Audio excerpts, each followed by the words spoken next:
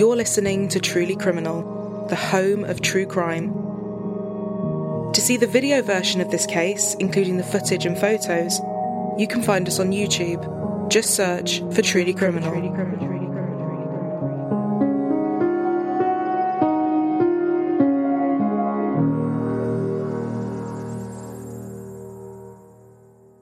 Sarah Everard was born to parents Jeremy and Sue in June 1987. Jeremy was a professor at the University of York, and Sue worked in the charity sector.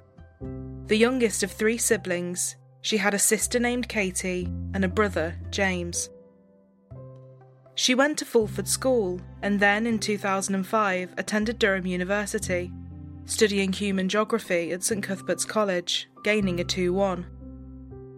Following her graduation in 2008, she moved to London and began working in marketing, eventually becoming an accounts manager. She lived in Brixton, just a few streets away from her boyfriend Josh.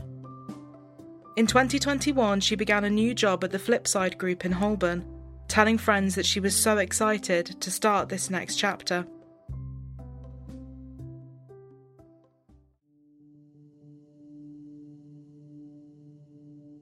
Wednesday, the 3rd of March, 2021.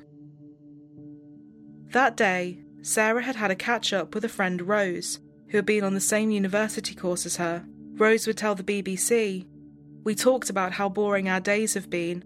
I think she was dealing with lockdown like we all were." She said that Sarah had also been a source of support to her when her mother passed away, saying, "She's really caring, thoughtful, and never has a bad word to say about anyone, ever." Later that day, Sarah left her home to go and see her friend, who lived on Leithwaite Road, on the outskirts of Clapham Common. Before going, she headed to her local Sainsbury's to pick up a bottle of wine. After their evening came to an end, Sarah had left at around 9 p.m, and after she had said goodbye to her friend by Clapham Common, at 9:15 she was captured on CCTV at the Bowood Road junction.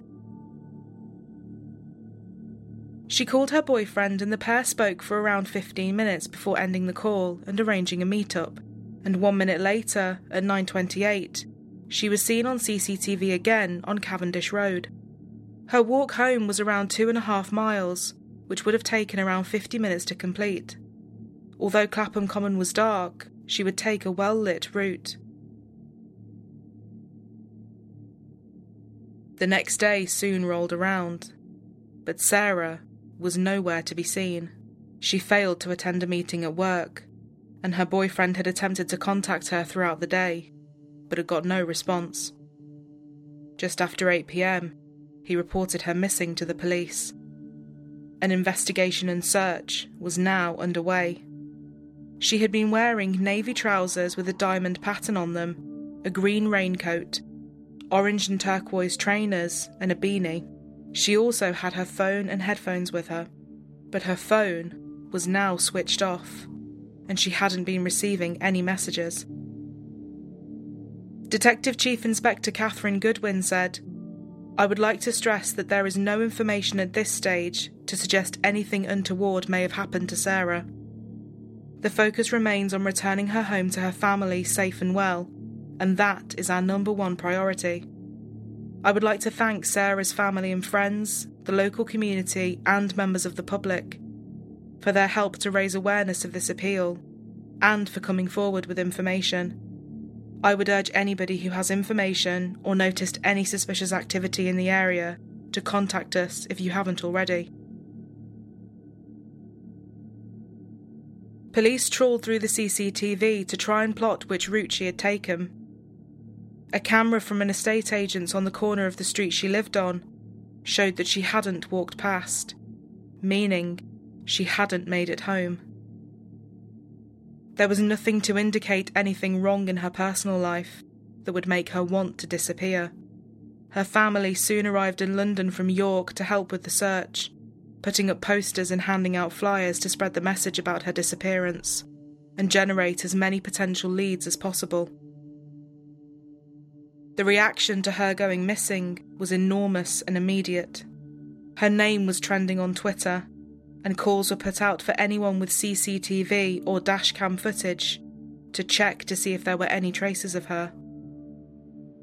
The senior detective on the case, Simon Harding, said that her decision to not use public transport or get a taxi home may have been influenced by the restrictions that were in place in London at that time due to COVID-19. And, as Sarah was an active woman, the opportunity for a walk and some fresh air could have been more appealing. It was also something that she had done many times before. She had been seen walking that route on the night of the 3rd, and she was roughly 1 mile away from her house at that point, but there was no evidence to suggest that she had made it any further.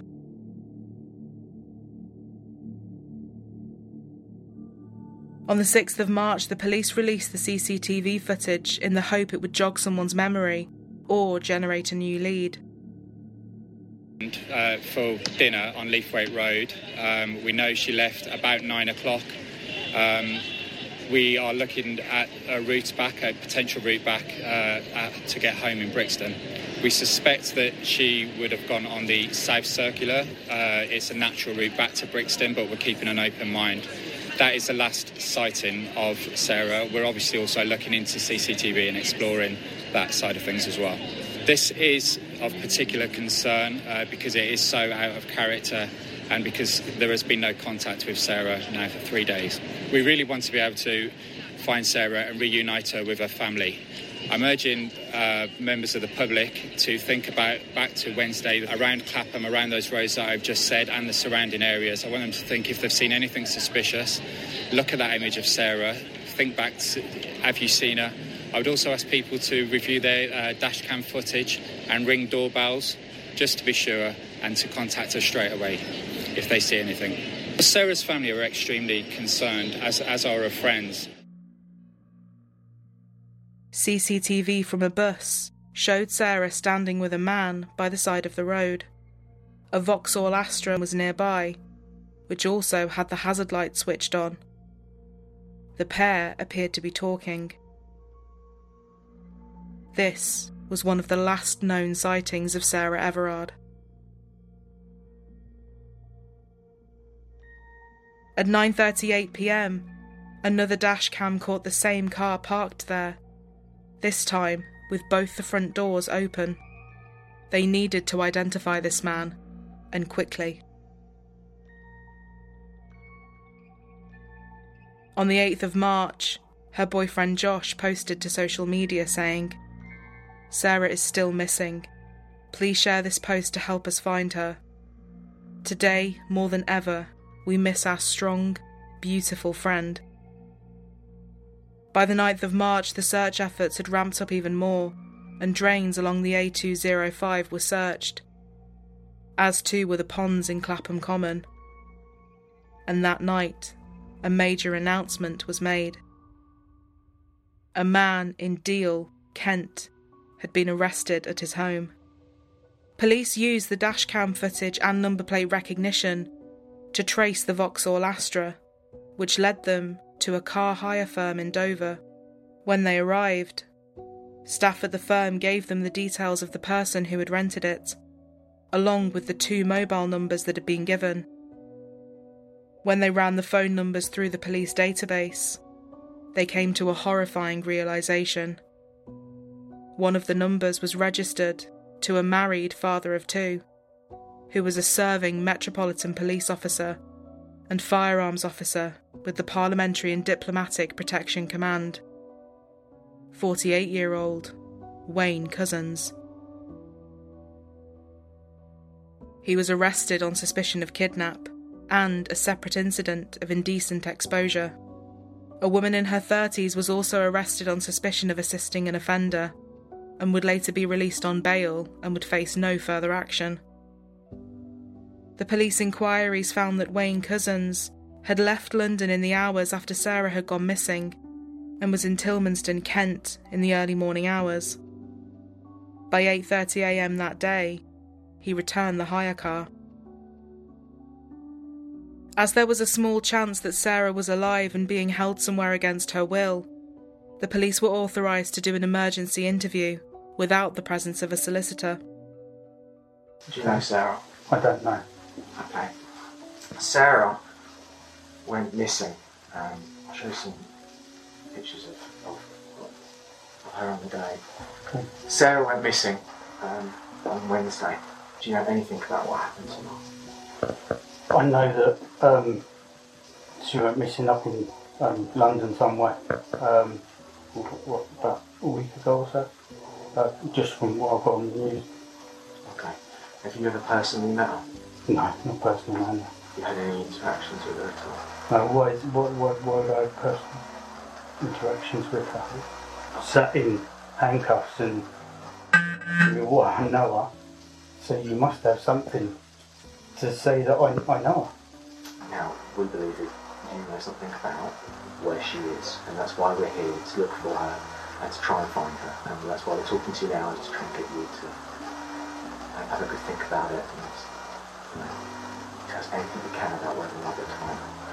Okay, well, I am in financial and I've been lent on by I don't know who they are. They're a group, a gang, whatever. And they told me, well, I need to go and pick up girls and get them to them. So I said, what's happening? And it then came through that they're going to harm my family, take them away, and they'll use them instead. At that point I had no option to try and find somebody. Tell me about them. I need to find her. Tell me everything you know that I Okay. think that you'll have them. There was a white Sprinter van. They are was between sort of Lemon, Maidstone area that I dropped her off. I still don't know. I don't know. They just I just parked my car up, and then the van come up behind me, flashed me, and they all jumped out, and then they took this girl. Guys got out, opened my door, opened that door, pushed me out against the front of the car, took the girl, drove off. That's it. They said we'll be in touch. So I'm here. I'm off work with stress because I'm here to protect my family. I want to be here 24/7 for my family. They come from my family. I've got nothing myself. I've got no choice.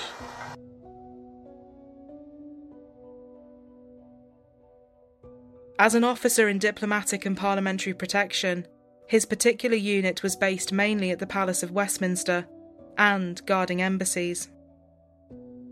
Assistant Commissioner Nick F. Graves said, "The arrest this evening is a serious and significant development. We will continue to work with all speed on this investigation, but the fact that the arrested man is a serving Metropolitan Police officer is both shocking and deeply disturbing. I understand there will be significant public concern, but it is essential that the investigative team are given the time and space to continue their work."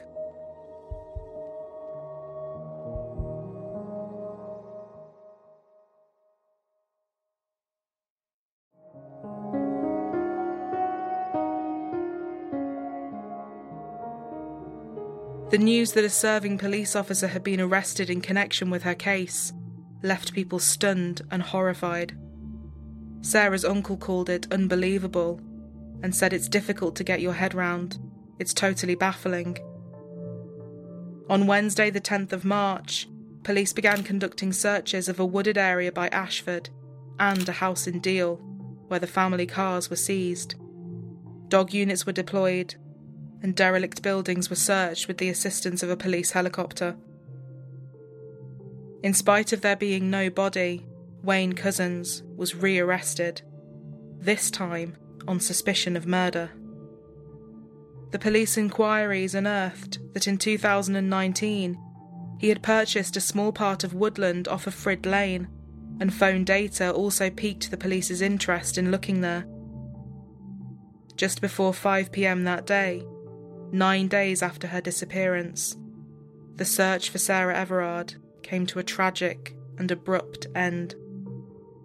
human remains were found using dental records. The remains were identified as being that of Sarah Everard. Her family gave a statement. Our beautiful daughter Sarah was taken from us, and we are appealing for any information that will help solve this terrible crime. Sarah was bright and beautiful, a wonderful daughter and sister. She was kind and thoughtful, caring and dependable. She always put others first and had the most amazing sense of humour. She was strong and principled and a shining example to us all. We are very proud of her, and she brought so much joy to our lives. We would like to thank our friends and family for all their support during this awful time, and we would especially like to thank Sarah's friends who are working tirelessly to help. The outpouring of shock and grief was huge. Many flowers were laid in tribute to her as the public expressed their disgust that something like this had happened. People from all walks of life were touched by Sarah's case. And some breaking news to bring you this hour. In the last few moments, it's been confirmed that the Duchess of Cambridge has been at the bandstand on Clapham Common taking a look at the flowers and the tributes that have been laid in memory of the missing and abducted Sarah Everard. You can see her there in the green coat, just taking a moment, like so many women have, to pause and reflect and remember. Prime Minister Boris Johnson said, "Like the whole country, my thoughts are with her family and friends. We must work fast to find all the answers to this horrifying crime." The Mayor of London, Sadiq Khan, said, "I can only imagine the pain and terrible agonies that Sarah Everard's family and friends are going through right now. My thoughts and prayers are with them. All women and girls should be able to feel safe on the streets of London at all times." The police needed to understand exactly what had happened and why. Wayne Couzens had completed a shift from the 2nd of March at 7 p.m. to 7 a.m. the following day. He then headed to pick up the white Vauxhall Astra from the car hire company in Dover at 4:45 p.m. At 8 p.m. on the day Sarah was abducted, he was seen on CCTV in a Tesco's in Kensington, West London, buying a packet of hairbands. Police believe that when he stopped her, they had not met before. Investigators were also trying to determine whether or not he had used his warrant card to stop her, and used the lockdown rules as an excuse. They were granted more time to question and interview him. But who exactly was Wayne Couzens? After working at a family business in Dover for just over a decade, Couzens was working as a traffic officer and then joined the Civil Nuclear Constabulary, a police force with the responsibility of guarding nuclear sites, but not dealing with police incidents. He became an authorised firearms officer, and he also spent time as a TA reservist with the Princess of Wales's Royal Regiment. He then joined the Metropolitan Police Force in 2018, working with the Parliamentary and Diplomatic Protection Command. Following his arrest, he was held at Belmarsh Prison and was being checked on every 15 minutes, as per typical custody rules for any potentially vulnerable prisoners. On his second night in custody, news broke that he had been found unconscious with head injuries. He was said to be alone in his cell when the injury occurred, and that it had been self-inflicted. The Metropolitan Police said in a statement, the suspect was taken to a hospital for treatment to a head injury sustained while in custody. He has since been discharged and returned to custody. We are not prepared to discuss further.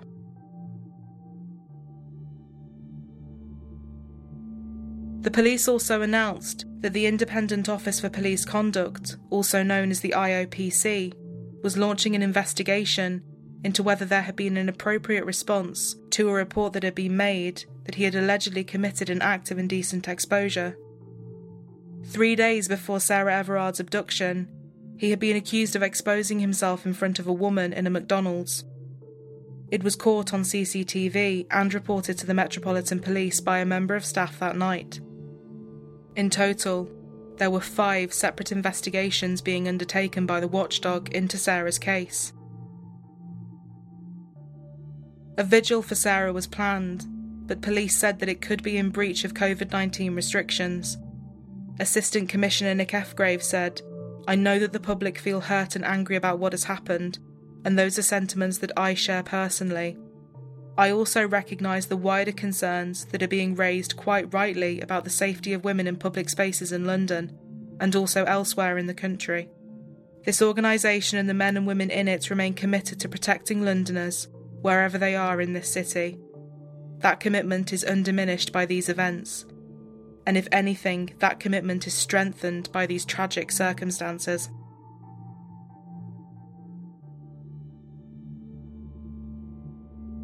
The vigil in question was due to be held on Saturday the 13th of March. Reclaim the Streets, who organised it, said that the police had refused to help them organise it safely and in accordance with COVID-19 protocols. The police said that the organisers would be liable for fines of £10,000 each if the vigil went ahead, which led to it being cancelled.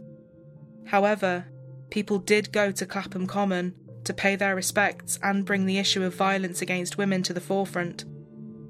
The atmosphere was described as calm, but the police soon attempted to disperse the crowd and were described as swarming the bandstand, which was the centre of the vigil. Police and those in attendance soon clashed, resulting in 6 arrests for public order offences and breaching of the health protection regulations.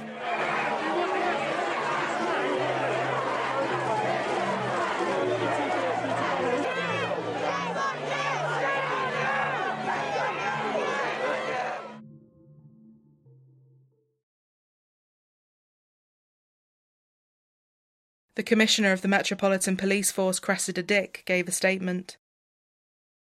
Worth saying, of course, I fully understand the strength of feeling, I think, as a woman, and hearing from people about their experiences in the past and what they feel about what happened to Sarah and what has been going on. I understand why so many people wanted to come and pay their respects and kind of make a statement about this. Indeed, if it had been lawful, I'd have been there. I'd have been at a vigil. 6 hours of yesterday was really calm and peaceful.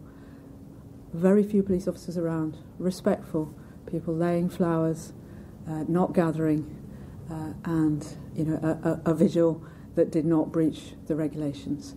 Unfortunately, later on, we had a really big crowd that gathered, lots of speeches, and quite rightly, as far as I can see, my team felt this is now an unlawful gathering, which poses a considerable risk to people's health, according to the regulations. A really invidious position for my officers to find themselves in, but they then moved to try to explain to people, to engage with people, to get people to disperse from this unlawful gathering, and many, many, many people did. Unfortunately, a small minority did not. The Home Secretary called for an independent investigation to be carried out into how the police force went about shutting down the vigil. Sadiq Khan, the Mayor of London, agreed, saying in a statement, "I received assurances from the Metropolitan Police last week that the vigil would be policed sensitively. In my view, this was not the case. I asked the Commissioner and the Deputy Commissioner to come into City Hall today to give me an explanation of yesterday's events and the days leading up to them. I am not satisfied with the explanation they have provided. I will now be asking Her Majesty's Inspectorate of Constabulary, HMIC, to conduct a full independent investigation of events yesterday evening and in previous days. I am also asking the Independent Office for Police Conduct, the IOPC, to investigate the actions of police officers yesterday evening." A subsequent report cleared police of any wrongdoing at the vigil and said that they had acted appropriately, but the backlash was intense, and more pressure was being added to the Commissioner Cressida Dick to resign. Police stepped up patrols around Clapham and other areas to try and assure women of their safety, but in spite of this, there was an intense backlash. Women from across the country took to social media to share their stories and experiences of feeling unsafe or being attacked or harassed in public. Police told women in Clapham soon after Cousins was taken into custody not to go out alone. But this was met with fierce criticism, with people saying that this moved the responsibility and didn't deal with the wider problems. Many stories were shared about being followed home and the extra steps that were often taken to try and feel safer, such as packing flat shoes in order to run if necessary, or holding a set of keys between the fingers. Isabel Hardman, a columnist for the Evening Standard and assistant editor of The Spectator, tweeted, "Incredible how normal it is for women to be told not to go out alone after dark, yet how strange and inexplicable this would seem if the same instruction, or even a curfew, were issued to men." Scotland Yard also said that anyone stopped by a lone police officer not in uniform should try shouting out to a passerby, running into a house, knocking on a door, waving a bus down, or, if you are in the position to do so, calling 999, to escape someone they believe is impersonating a police officer. They also said that if this happened, they should challenge the apparent officer's legitimacy. This was also met with backlash, with people saying this was just not good enough, and many would not feel safe in challenging someone in that way. Patsy Stevenson, who was arrested at the vigil for Sarah, called the advice almost laughable if it wasn't so disgusting. "I feel like they are just clutching at straws because the advice isn't relevant. It's like a distraction because, number one, in that situation, you can't just stop and hail down a bus or a taxi or something. Can you imagine the distrust that people have right now, where they have to protect themselves from the police in that manner? That is shocking." Politicians also expressed their views on the advice that had been given. The Labour MP Bel Ribeiro Addy tweeted, "We want to know what the Met are doing to address the deeply rooted problems with violence against women in the force. This completely derisory advice shows they are still not taking it seriously, and they wonder why trust is at an all-time low." Former leader of the Scottish Conservatives Ruth Davidson tweeted, "This is so grim. If someone believes they are in real and imminent danger from a police officer, they've to flag down a bus or start chapping doors. Horrendous." The pressure continued to build on Cressida Dick to step down as Commissioner. The Member of Parliament Jess Phillips added to the criticism of both the Commissioner and the Home Secretary. I understand their sorrow and their upset and even regret on the part of Cressida Dick, but actually their sorrow isn't going to stop the fact that, by the end of the day, another woman will likely have been murdered at the hands of a man.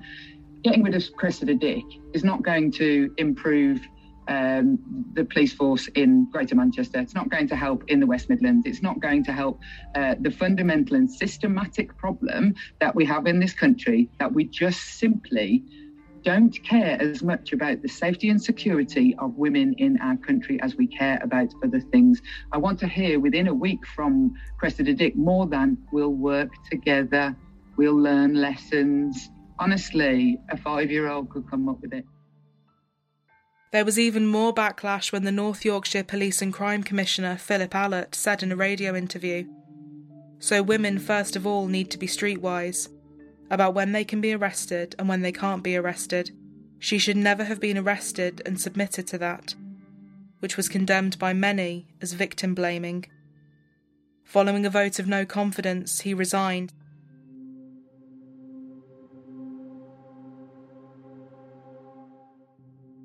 While in custody, Wayne Cousins would be taken to hospital with a head injury for a second time, and a few hours later, he was subsequently charged with kidnap and murder. The investigations continued, and police were in various locations hunting for clues, and specialist divers were brought in to help search a small stretch of water. Senior coroner Patricia Harding told the inquest into Sarah's death that the pathologist has not given a medical cause of death. However, she was able to confirm that no natural disease was found that could have caused her death, and that tests would continue to work out exactly how she had died. It would later be determined that she had been raped, and that her cause of death was compression to the neck, having been strangled by a police belt. On the 22nd of May, Sarah Everard's funeral was held at Heslington Church in York, with friends and family gathering to honour and remember her.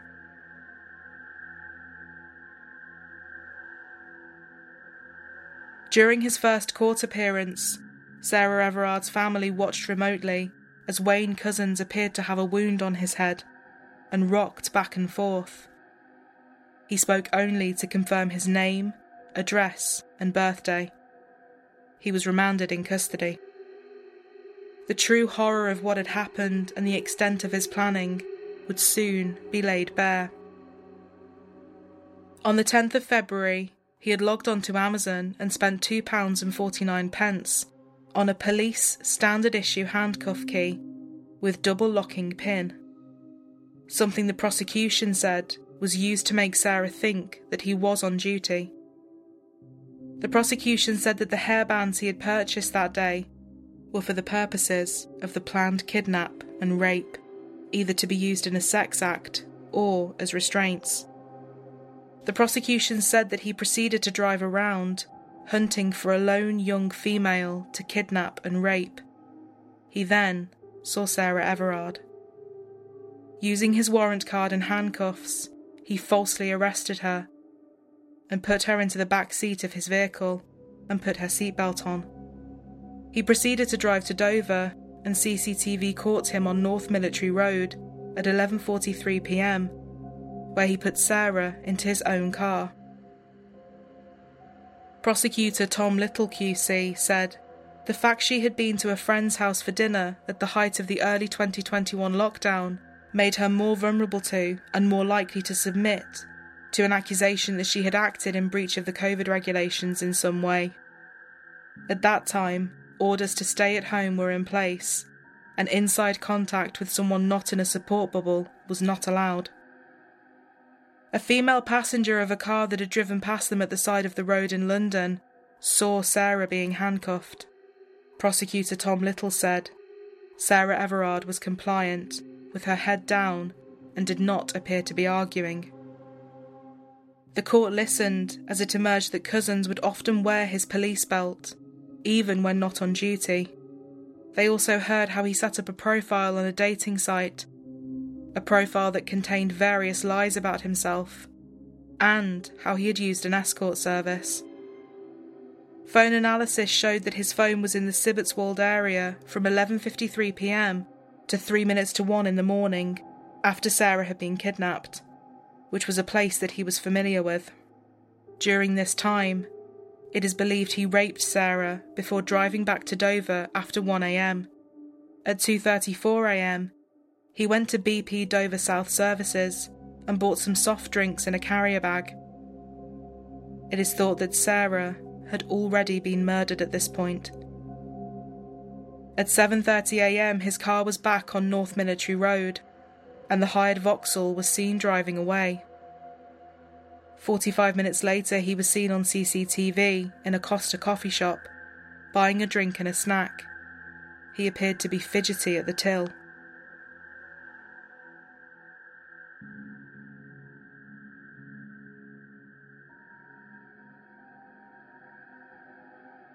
At 8:30, he returned the hire car, having driven more than 300 miles in it. At 11:05 a.m, he was seen in Dover buying a petrol can and filling it at a BP station.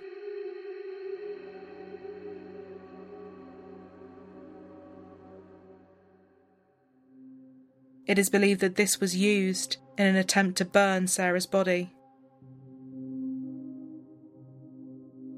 He also filled his tank and then drove to a McDonald's for food. He attempted to burn her body in a refrigerator on a piece of woodland that he owned, before dumping her remains into a pond. At 12:40, a fire was seen in Hodes Wood, where his car was also seen, and the fire was consistent with where he had tried to burn Sarah's body. During this day, he also took Sarah's phone and threw it into a river in Sandwich. But a piece of a phone SIM card and a bloodstain in the rear passenger seat matched Sarah's DNA, thus linking him to the offence even more. Semen was also found in the back seat which was a match for Cousins. The following day he called a vet in the early afternoon to book an appointment for his dog. Yeah, I was wondering if I could book my dog in for the vet so I can have a discussion about her issues, please. Yep, no, that's fine. We think she's suffering from separation anxiety, quite a bad degree of separation anxiety, then potential medication try and calm her down. So that's what we want to talk to the vet about, really, and a way forward with it.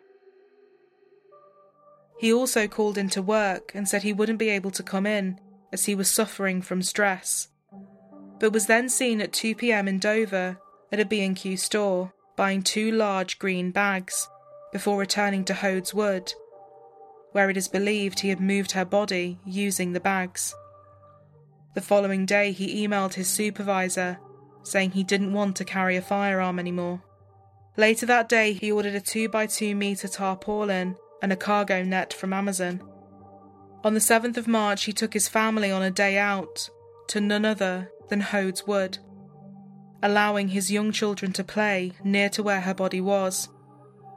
He was due to be back at work on the 8th of March, but failed to go in, saying he was unwell. By the 9th of March the police had enough to make an arrest, and at 7:50 p.m, Wayne Cousins was in custody. In July 2021, more disturbing information came to light when Kent Police confirmed that in June 2015, a complaint had been made that a man had been driving whilst being naked from the waist down. This was alleged to be Wayne Cousins, but no arrests had been made.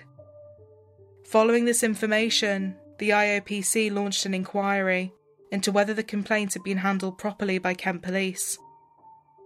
This was alongside the other allegation of indecent exposure in the McDonald's, just a few days before Sarah's abduction. In spite of that allegation, he had continued working as a police officer.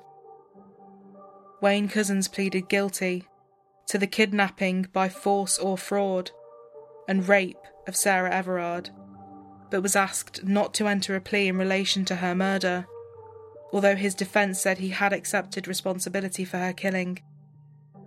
He was subsequently sacked from the police force following his confession. The Commissioner of the Metropolitan Police Force, Cressida Dick, was in court alongside Sarah's family. The presiding judge, Lord Justice Fulford, said that he was considering a whole life order, meaning if this sentence was given, Cousins would never be eligible for parole. On July 9th, 2021, Wayne Cousins entered a plea of guilty to the murder of Sarah Everard. Carolyn Oakley, a Crown Prosecution Service Specialist Prosecutor in the Special Crime Division, said, "Today, Wayne Cousins pleaded guilty to the murder of Sarah Everard.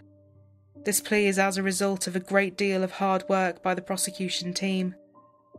The police should be commended for their thorough and tireless investigation into Sarah's disappearance.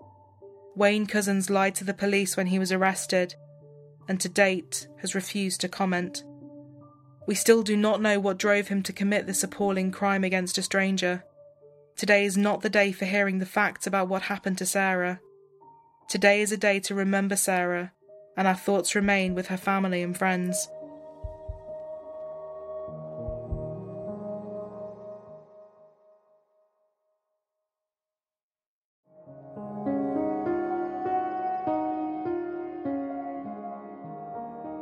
His sentence hearing went on for 2 days. The prosecution argued that the severity of the crime was so extreme, a whole life order needed to be considered.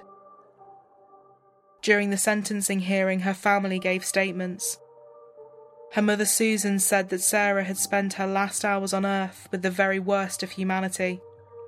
She lost her life because Wayne Cousins wanted to satisfy his perverted desires. She told the court that she and her family were going through unbearable suffering, and that Wayne Cousins repulsed her, and that she was outraged that he masqueraded as a policeman. She explained that her daughter had wanted to marry and become a mother, dreams that had now been cruelly ripped away.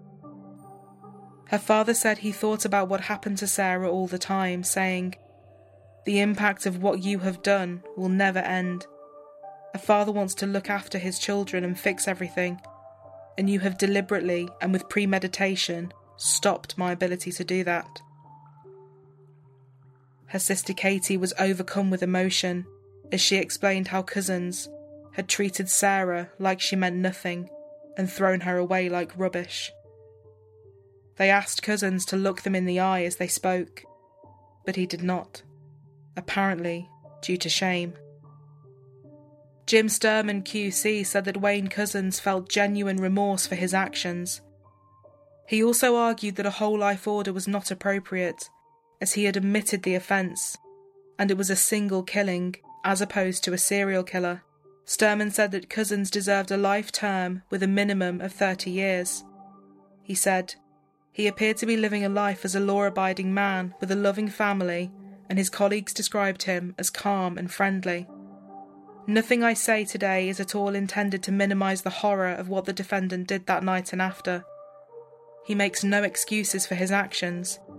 He accepts he will receive, and he deserves, a severe punishment. No right-minded person can feel anything other than revulsion for what he did. He does not seek to make excuses for anything that he did, and he is filled with self-loathing and abject shame." During the sentencing, Lord Justice Fulford said that the murder had been planned, in all its unspeakably grim detail, and that all that was missing for Cousins was a victim. He said that Cousins spent at least a month travelling to London to research how best to commit these crimes, emphasising the degree of preparation and the length of time over which it extended.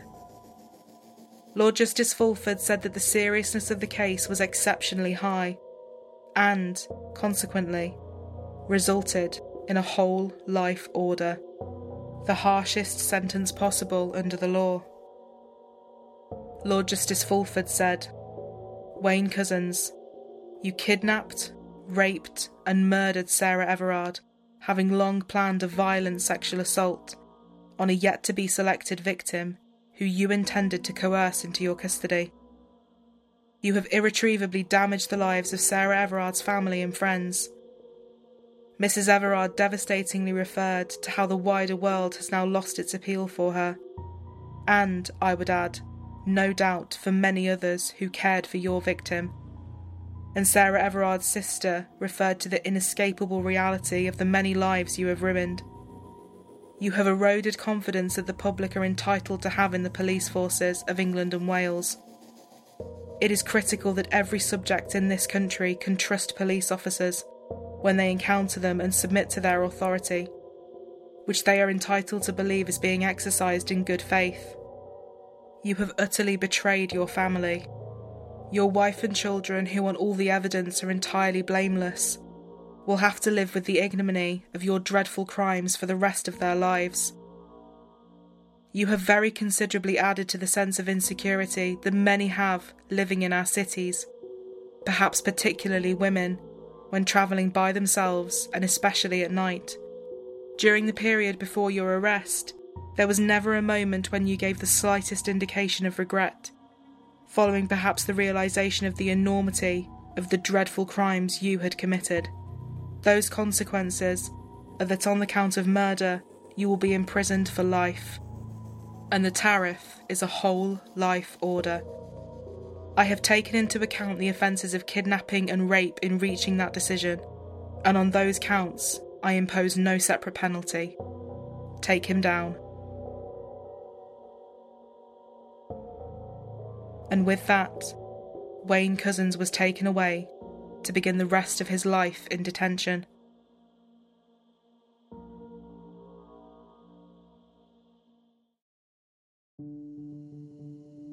The decision was a landmark one.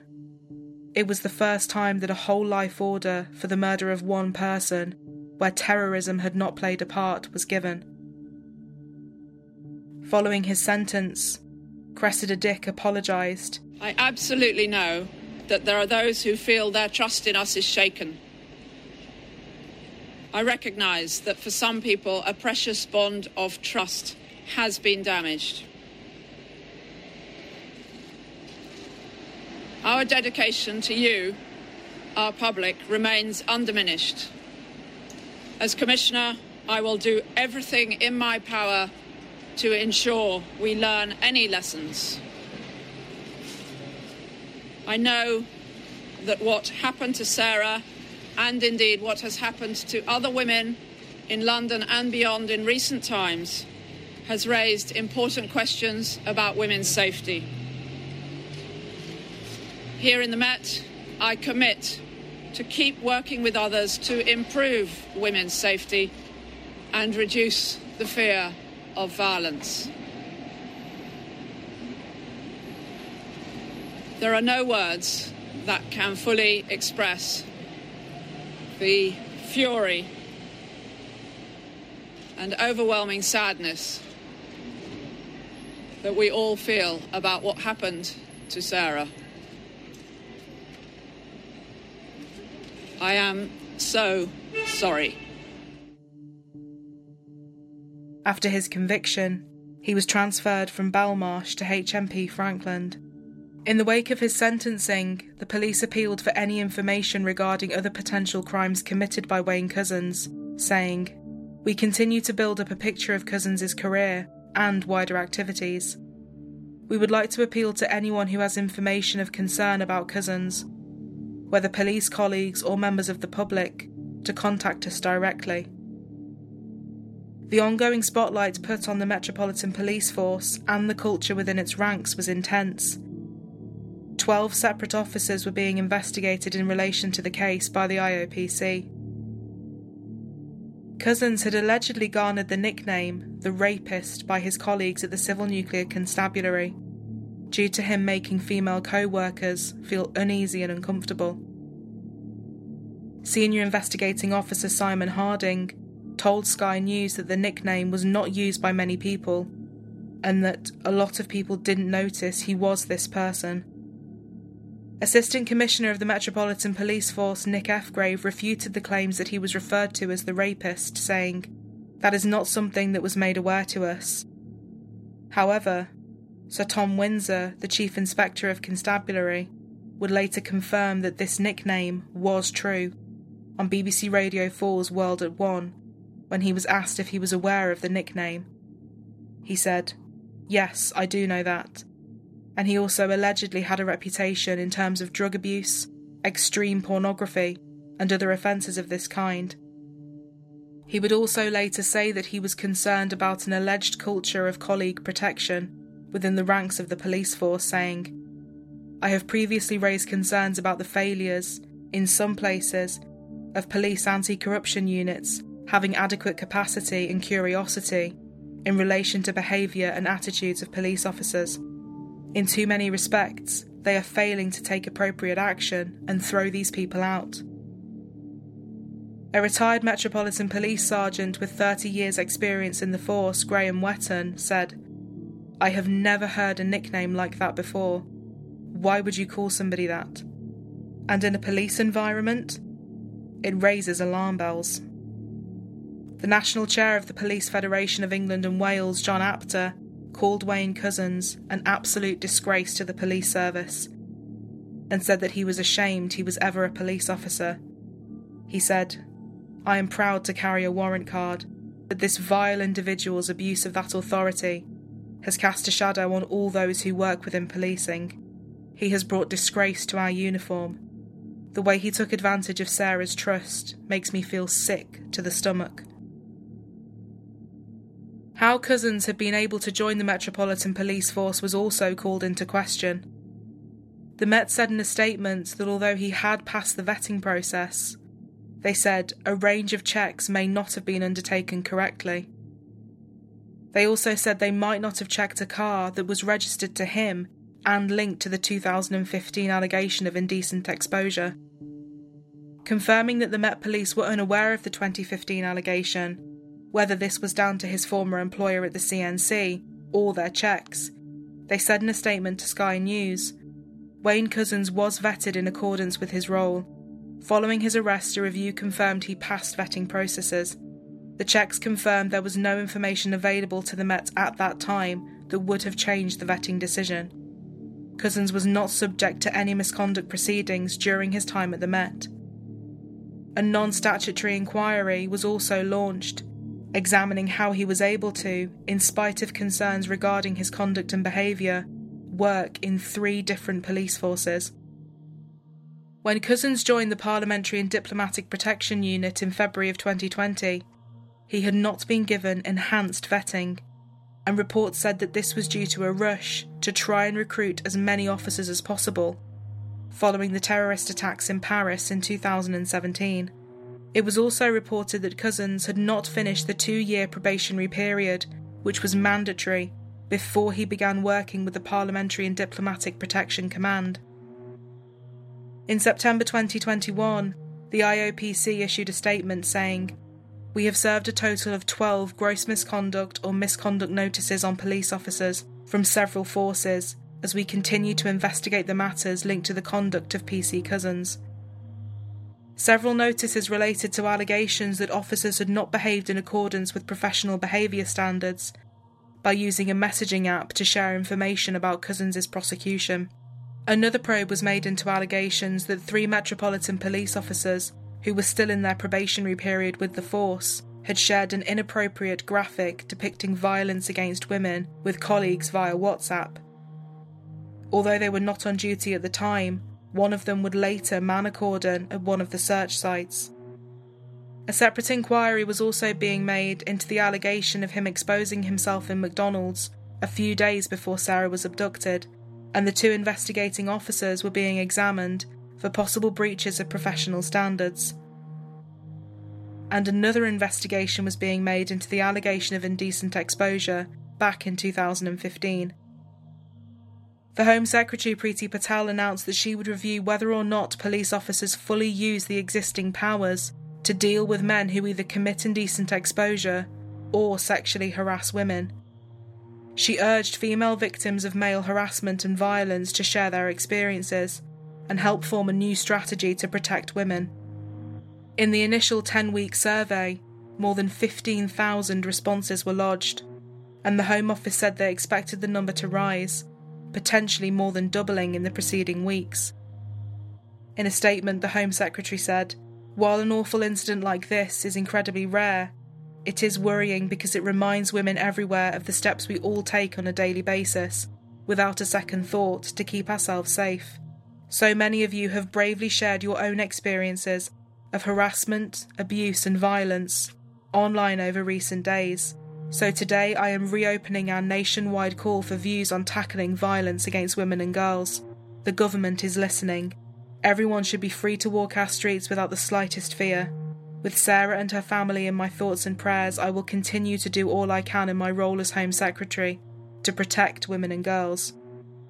She also spoke in defence of the police, saying, "The professionalism and conduct I have witnessed through my own engagement with the police since Sarah's disappearance has reminded me that the vast majority of police officers serve with the utmost integrity and represent the best of public service."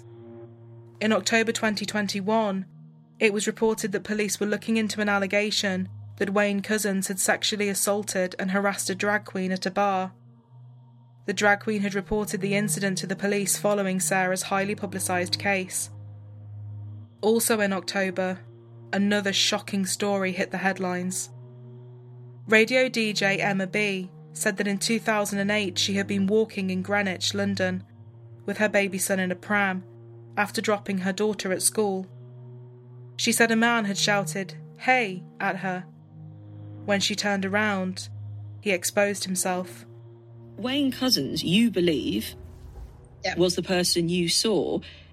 When did you first put those two things together? Because, of course, very unfortunately, here's a name that we now know, and it's a face that we've become familiar looking at in light of what happened to Sarah. It was immediate. That's what I've reported back to the Met and to the IOPC. It was immediate. And I said to my husband immediately, I think that's him. And I let it settle for a couple of days, and I called a few girlfriends and, said, "Do you remember the time when that happened in Greenwich?" They were, yeah. And I said, "I think it's him."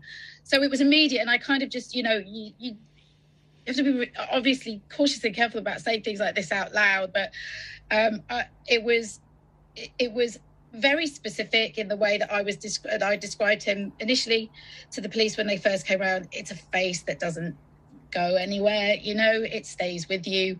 And it was only and then after a week or two of me just Googling and seeing some more pictures and reassuring myself, I think there were more reports of previous behaviour that seemed to add to me needing to say something and report that back. And I know that this is now with the police again. Yes. We've got a statement. The Met Police spokesman has said, with regards to the incident in 2008, police were called in November 2008 after a woman reported she was pushing a pram in Blackwall Lane, SE10, when a man called out to her. She turned and found he'd exposed himself and was touching himself inappropriately. She went into a nearby shop. Police were alerted. A search of the area was conducted, but the man had left. CCTV inquiries were unsuccessful. The incident was passed to the local Safer Neighbourhoods team for intelligence. And in terms of it being Wayne Couzens, to the best of our knowledge, we are not aware of any reports prior to his March arrest when he was named as a suspect. Of course, if we receive any allegation, we will assess and investigate accordingly. But in terms of your strength of recognition of him, as you say, that was pretty instant. How did that make you feel that could have been the same person? The part of the interview that took place when the police came over to my house was when they thought it was really quite amusing when I was detailing, because of their questioning, detailing, quite graphically what they needed to know.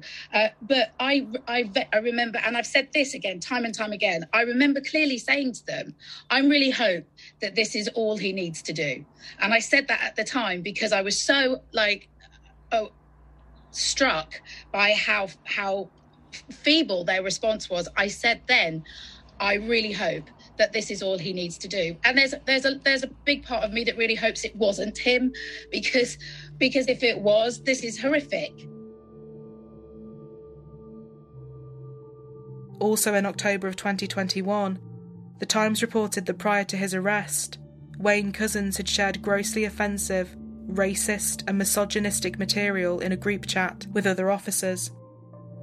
This came as yet another blow to the Metropolitan Police Force, who had been trying to rebuild and restore their reputation. Commissioner Cressida Dick said that an investigation would be launched into all current allegations of domestic abuse or sexual misconduct against London police officers, and a review of any allegations made over the last 10 years would take place too. On the 10th of February 2022, Cressida Dick announced that she would resign as Commissioner, as she had lost the support of the Mayor of London, Sadiq Khan. This was a matter of hours after she said she had no intention of leaving her role. Last week I made clear to the Metropolitan Police Commissioner the scale of the change I believe is urgently required to rebuild the trust and confidence of Londoners in the Met and to root out the racism, sexism, homophobia, bullying, discrimination and misogyny that still exists. I am not satisfied with the Commissioner's response. On being informed of this, Dame Cressida Dick has offered her resignation, which I have accepted. It is quite clear that the Mayor no longer has sufficient confidence in my leadership of the Metropolitan Police Service for me to continue as Commissioner. He has left me no choice but to step aside. I say this with deep sadness and regret. The murder of Sarah Everard and many other awful cases recently have, I know, damaged confidence in this fantastic police service. There is much to do, and I know that the Met has turned its full attention to rebuilding trust and confidence and to raising our standards. I am very optimistic for the future of the Met and for London. To mark the anniversary of her disappearance, a walk was organised by Urban Angels in memory of those lost to gender-based violence. beginning at Clapham North Station and ending at the bandstand of Clapham Common. It marked where the first vigil had been held. The purpose of the event is to give the community an opportunity to come together to commemorate all victims of gendered violence, and also pay respects to and remember those women that have lost their lives. In March 2022, it was reported that Wayne Couzens had been charged with 4 counts of indecent exposure from between January and February of 2021. During his first court appearance to answer for these charges, he requested to have a Crown Court jury trial. In May, he appeared at the Old Bailey Courthouse in London via a video link and entered pleas of not guilty in relation to the charges of indecent exposure. Also that month, it was announced that High Court judges had ruled that the Met had breached the human rights to freedom of speech and freedom of assembly of those who had been arrested at the first vigil. And in August 2022, those who had been arrested were told they would not face prosecution, as the Crown Prosecution Service said it was not in the public interest.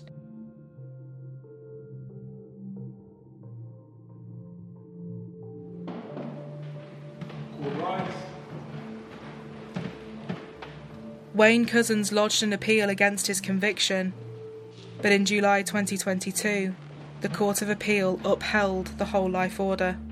We are today handing down our written judgment in cases concerning the sentences of 4 offenders convicted of murder and 1 of manslaughter. The second concerns Wayne Couzens, who pleaded guilty to kidnap and rape of Sarah Everard, and later he pleaded guilty to her murder. On the 30th of September 2021, he was sentenced to imprisonment for life for the murder with a whole life order. No separate penalty was imposed for the offences of kidnapping and rape. Couzens seeks leave to appeal against sentence. In his case, we grant leave to appeal against sentence but dismiss the appeal. Although the circumstances of his case do not fall within the terms of the statutory provision which provides that a whole life order should be the normal starting point, the individual facts are such that the judge was entitled, exceptionally, to impose a whole life order. That concludes this short hearing. Court right. For many, the case of Sarah Everard was a watershed moment. It brought issues surrounding personal safety, sexual harassment and violence against women under the spotlight, as well as the culture within the Metropolitan Police Force and beyond. Reclaim the Streets set up a fundraiser to support women's charities, and more than £500,000 was raised. Police officers in the United Kingdom take an oath, promising to serve with fairness, integrity, diligence and impartiality, upholding fundamental human rights, and according equal respect to all people. Part of the oath reads, "I will, to the best of my skill and knowledge, discharge all the duties thereof faithfully, according to the law." Wayne Couzens broke this oath in the most shocking way imaginable, and also broke the trust that members of the public place in police officers. Sarah Everard was simply trying to get home. Her life was taken in an appalling and grotesque way by someone she should have been able to trust. Her case brought the police under scrutiny and continued the conversation about gender-based violence and the safety, or lack thereof, that many feel when in public, especially at night or on their own. The damage this case caused to so many people is immeasurable. The public's trust in the police suffered heavily, and for many it will take a long time for it to be restored. For Sarah's family and friends, she was irreplaceable. A funny, kind and caring woman whose life was taken in the most brutal way. It is only right that she be remembered for the person that she was and the joy that she brought to so many people, and not by the appalling way that she left this earth.